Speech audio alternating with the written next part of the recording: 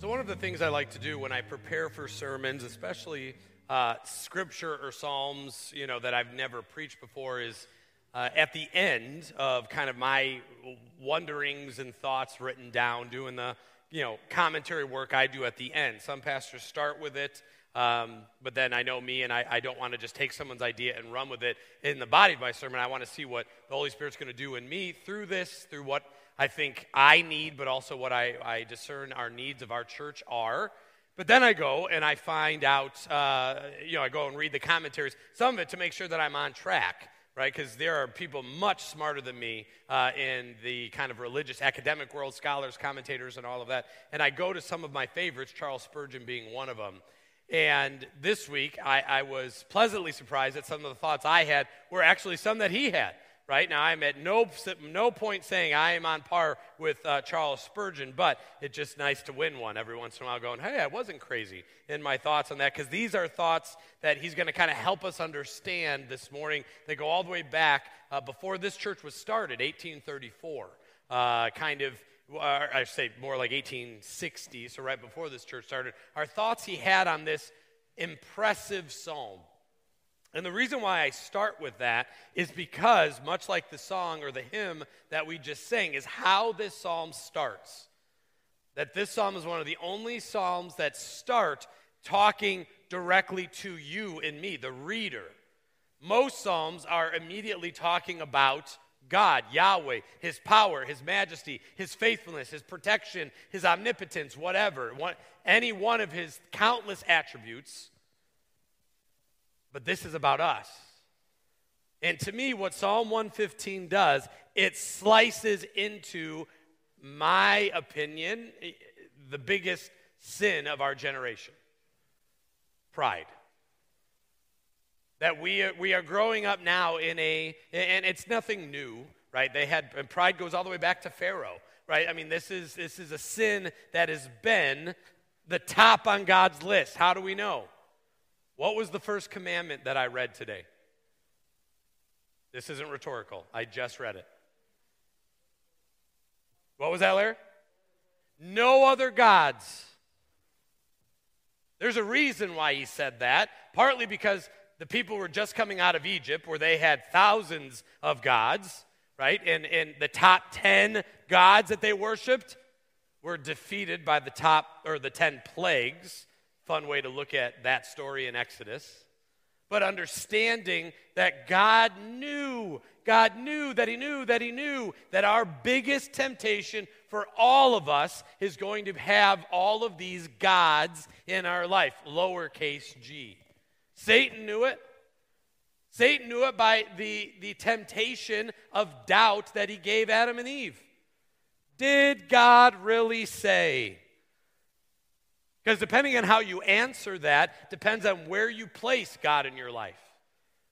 If that saying's debatable, then you're saying God's debatable. That's probably not a good place to be. If you say no, then you're calling God a liar. That's not a good place to be. If you go, well, I'm not sure if God really said, okay, well, that's doubt. God isn't undoubtable. But that God reigns supreme. Eve should have said, yes, God really said, and threw the snake out. Well, if I'm being so bold, Adam should have done that. He should be protecting his wife. Main job of a husband is to protect their wives and their kids and their family. Whole nother sermon, 2037. And so understanding that this is where God is desiring for all of us to be, the psalmist writes, not to us, O Lord, not to us. But to your name give what? What's the next word? Give glory. Glory is a funny word, and I'm going to camp here for a little bit. When you think of the word glory, what comes to mind? If you're new to the church, some of you are ready to go. That's awesome. But if you're new to the church, I ask questions. We have a little interaction. I love it. It's fantastic. You guys haven't fired me yet. So glory, what comes to mind? Heaven. Good answer. Praise. Good. Radiance. Ooh, someone give Tom Mary, give your son a high five. Radiance. Oh, Tom, that's a real good one. But to your name give radiance. Not to us, oh Lord, but not to us, but to your name give radiance. Tom, that's a sermon shifter. I appreciate that. Any others? They're like, well, now that you've, glory to radiance, I'm not going to give an answer. I get it. Anyone else? Victory. Ooh, that's a good one too. That's the gospel in that one. Now, I'm not looking for anyone specific, so you all won. But understand, when I read this, not to us, O Lord, not to us, but to your name, so this is something we're putting on his name, give glory. I thought of the word intentional or intent. To your name, give intent for the sake of your steadfast love and your faithfulness. That if I'm living out the Christian walk with intentionality, one of the things we say in our philosophy here at Munster Church is that we walk out with gospel intentionality. Just to say that we want to just be people of the gospel, that's all well and good. And we can all camp here, we can believe in Jesus, and we have a great church then that does no outreach. That we have to take the gospel out. Why? Because he calls us to go out into all the world, baptizing in the name of the Father, Son, Holy Spirit, teaching them everything I have commanded you, and I will be with you always to the very end of the age. That there's an intentionality. But the intentionality is never starting with self. That the world does not need more Jim Hollendoner, amen? Okay, that was way too quick. I appreciate that my wife didn't say anything, though. That's good. She thought it, but she didn't say it. Thought, word, deed. The world doesn't need more you. Sorry. You're enough, right? There's, unless you're a twin, right? And that still, even then, you're your own. The world doesn't need more of us. The world needs more Jesus. And if we're people of Jesus, then it's not to us, O Lord, not to us, but for your name, Father, Son, Spirit, give glory. Why? For the sake of your steadfast love and your faithfulness. You want to talk to people about Jesus. You want to talk to people about the Bible and God's plan for their life. Don't go to the church.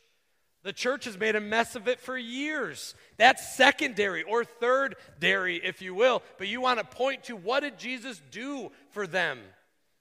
What does God do in your life? He's steadfast in his love for you and faithfulness.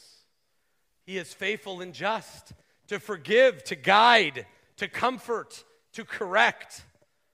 D, all the above. He does that. So it's not for us. It's for him that we do all of these things. The world doesn't need more church. Hear me, stick with me. It needs more Jesus. How do I know? Because I can go down Ridge. If you put a 7-mile radius around the intersection of, let's say, Ridge and Calumet. Do you know how many churches there are? In a 7-mile radius, probably close to 200. And unfortunately, this isn't like 50, 60, 70 years ago where most of those churches, you're going to hear the same thing, right? It might be done with the organ. It might be done with the guitar. If you might be disciples of Christ, you're not done with any music, just a cappella. Okay, what if that was here? Some of you are like, ugh, yeah, thank God we have some of that music. But you're not going to hear the same thing anymore.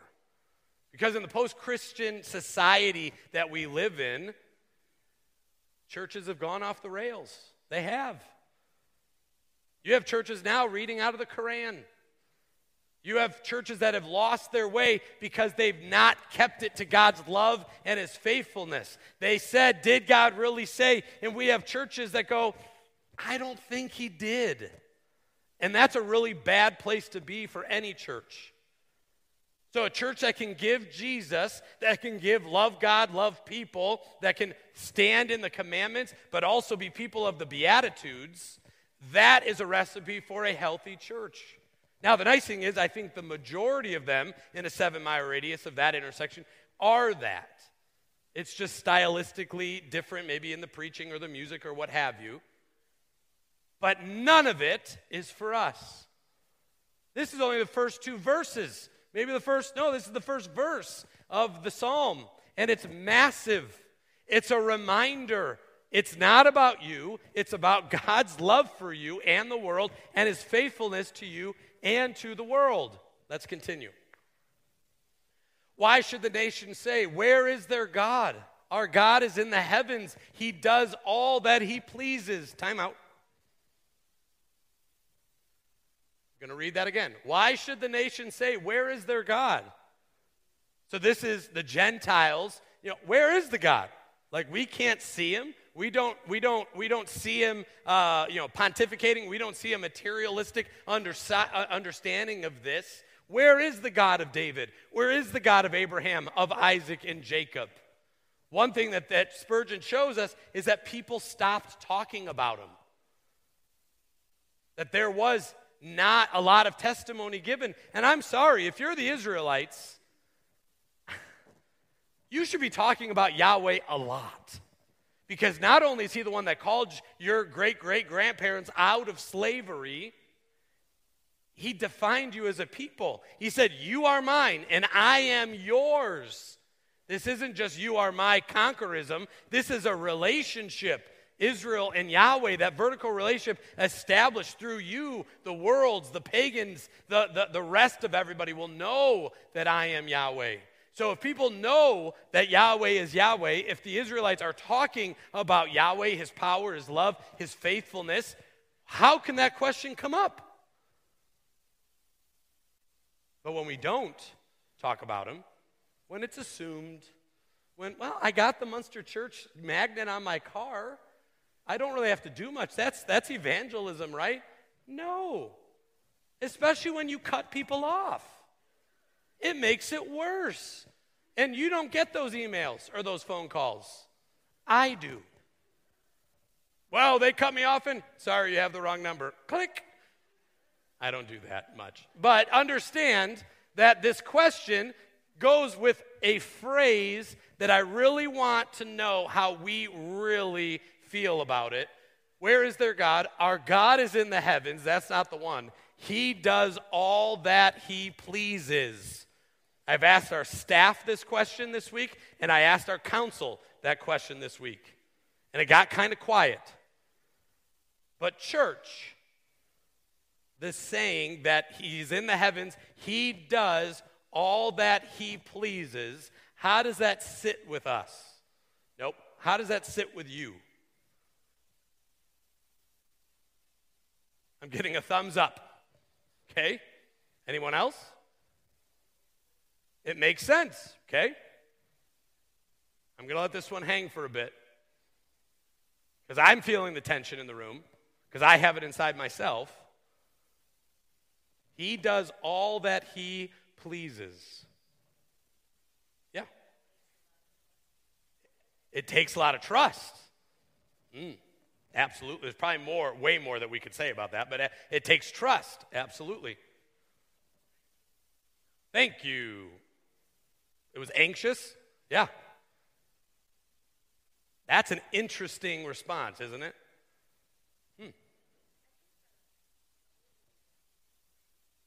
The older you get, the more it makes sense, okay? Sure. The more the relationship, so the older you get, the more it makes sense, okay? And that's good. I'm not going to challenge you on that yet because that's a good answer. And then as you would say that again, the second part. The relationship with Christ deepens, all of those things. Yeah. So,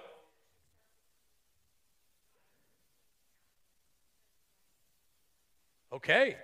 So the more you get, the older you get, the more relationship is deeper with Jesus. I totally get that, right? That statement, we become more comfortable with it.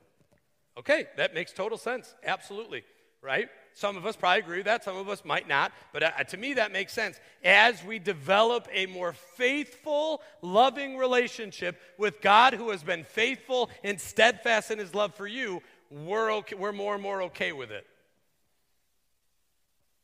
Who are we to not be okay with that? And that's really what I'm getting to. Julie just got there in a very positive way, as I was going to just hit us all with a hammer. And so thank you, Julie, for that. Everyone say, thank you, Julie.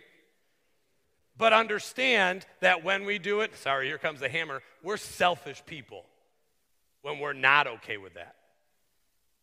That there's something in us, maybe it goes back to the garden, of mistrust, distrust, non-trust, untrust, whatever it is.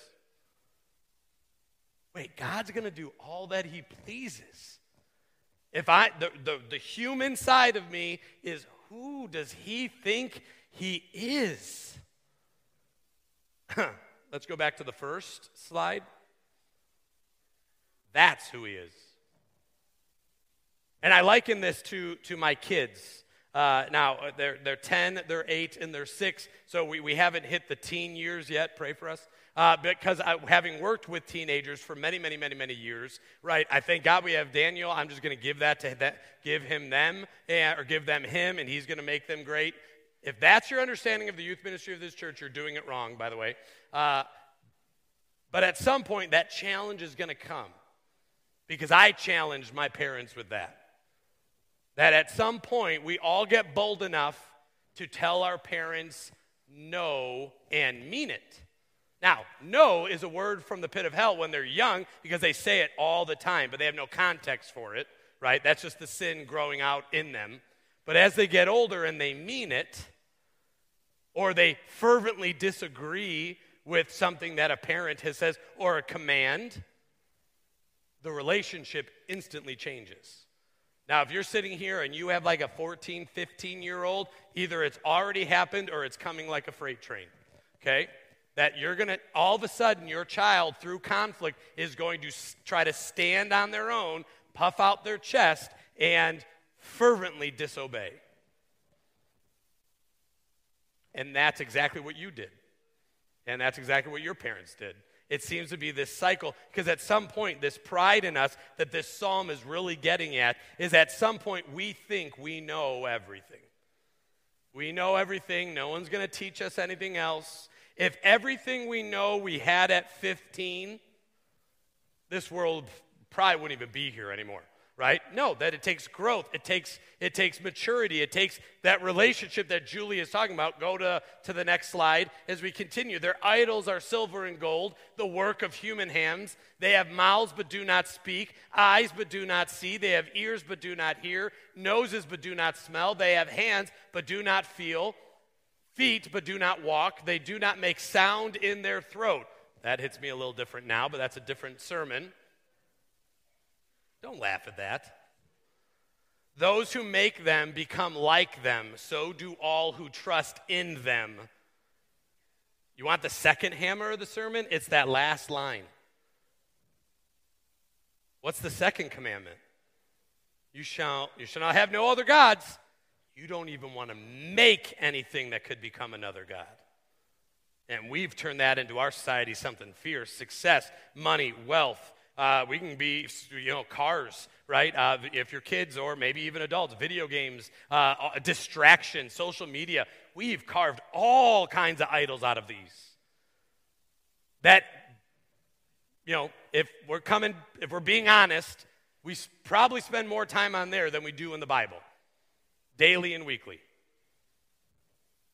If that's you, okay, let's work on that. Are we in God's Word? And the Bible app counts. All right, so yeah, I get that. That's still God's Word. But are we on social media more than God's Word? Okay, so if that's the case, those who make them become like them, so do all who trust in them. That should be one of the most convicting verses in all of the Psalms. That the more we give ourselves to these idols, the more we become like them, and subsequently, we become less like God. Yet we're supposed to be holy as he is holy. But that whole, it's just so convicting. They have mouths but do not speak. They've been given all of these senses, but because their world is wrapped up in idols, their senses become like the idol and not like the Creator. Friends, I don't know about you, but that's convicting, or at least it should be.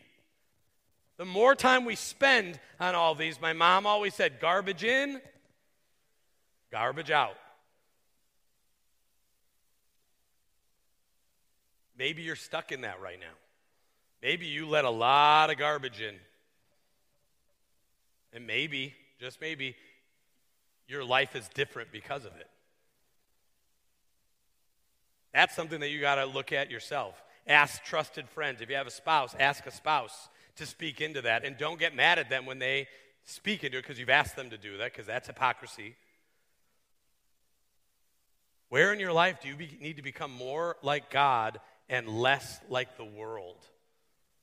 I think there's our social media tag, Mike.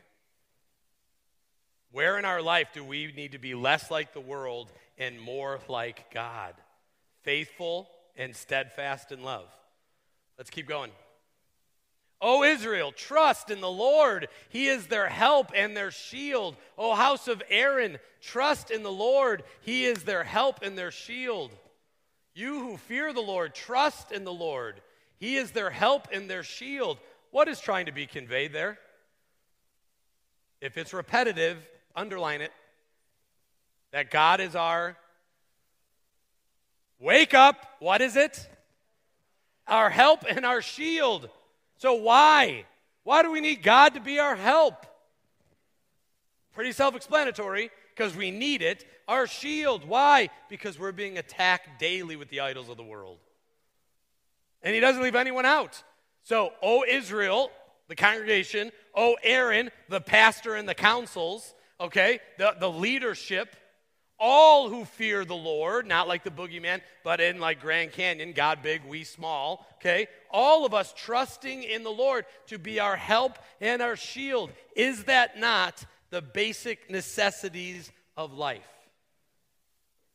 That when we're in trouble, we need help. And when we're vulnerable, we need protection. If you have kids, that's what you try to do.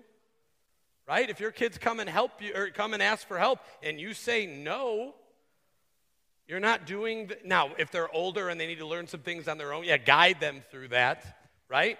But if one of my kids comes up and say, Dad, I need to have breakfast, and I say, sorry, I'm not doing one of the basic jobs that I have as a parent to provide for them.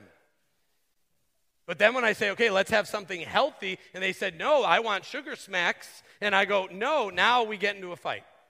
How we do it is up to you. I'm not going to preach on that. But understand, this is encompassing everybody. And then what will happen? The Lord has remembered us. He will bless us. He will bless the house of Israel. He will bless the house of Aaron. He will bless those who fear the Lord, both the small and the great. I don't know. That's pretty transactional to me. Remember God. Trust Him as your help and your shield, and He will bless you. It seems 2 + 2 = 4. It makes sense in my head, but we all know it's really hard to live out. So then where's like the cherry on top of that? Okay, we're going to do this. This is the relationship. But I may need something else. Let's continue. May the Lord give you increase, you and your children. May you be blessed by the Lord who made heaven and earth. Not to us, but to your name be the glory forever, because you loved us and you're faithful to us, and I am going to bless you. Last thing. What does blessed mean? When you see the word blessed, when you engage the word blessed, #blessed, holy. That's not what I see on Facebook. The peace of God that passes all understanding. That's too long of a hashtag. I don't see that one either.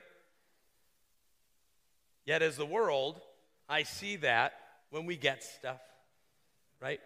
When I get the promotion, when I get the things I've been working for. One of the ones I saw, nobody from the church, right? It was someone kind of looking back on their job climbing a corporate ladder, and then from the corporate ladder came a bigger income came more toys, and they're literally writing all of this on as like an update, and on hashtag blessed, hashtag God is good.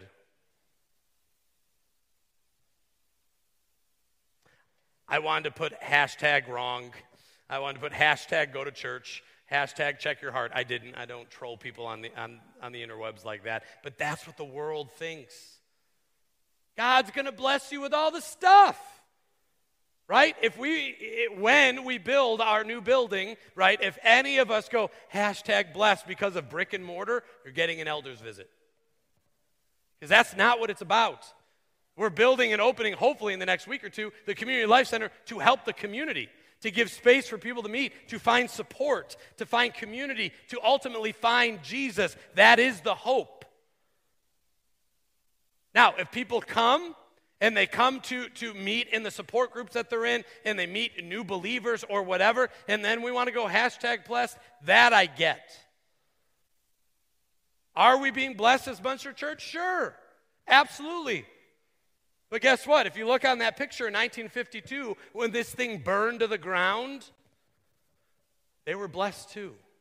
One of the greatest stories about that is a rabbit trail, but I love it, is during the 150th series, I was reading a lot. You all sent a lot of stuff. I feel like a Munster Church scholar, and I'm okay with it. Hashtag blessed. That by the end of the night that burned down to the ground, the next 6 months of services were already planned because the churches of the area reached out and said, you can meet here, or you can meet it with us, or you can use our space. Munster's always had a relationship with the community. Hashtag blessed. Because that is part of being a blessing of a church. Not that we try to get more and more people here, but that we give more and more people Jesus. Hashtag blessed. When your kid comes and wants to have hard theological conversations where you both can open up God's word and you can study it together, hashtag blessed. When we have this understanding in life, when we go through a pain or we go through a tragedy in life and we can see on the other side that God's walked us through every step of the way, hashtag blessed. When we can live out the fruits of the Spirit, what it means to love God and love people, and we're exhausted daily by giving out the gospel of Jesus Christ, hashtag blessed. Not to us. Not to us, but for your name be the glory, be the radiance, Tom's word. So may we radiate. Tom, I love that. Well done. Good word. How are you radiating God's word? How are you radiating God's love for you, God's love for the world? All of the things that we talked about in this psalm, are you radiating those out through Jesus Christ? Because if you ask that question and you don't feel like you are, then I guess the question is, what's blocking the light? What's getting in the way of radiating? Go through your week. Because those same things blocking the light are probably the active sin in your life. You got to look in the mirror. You got to get in check. Because we're coming to the table next week together. Like I said, it's not a table of perfection. But it's a table of faithfulness. It's a table of forgiveness. It's the table of our Lord, the one that loves you and has a plan for your life.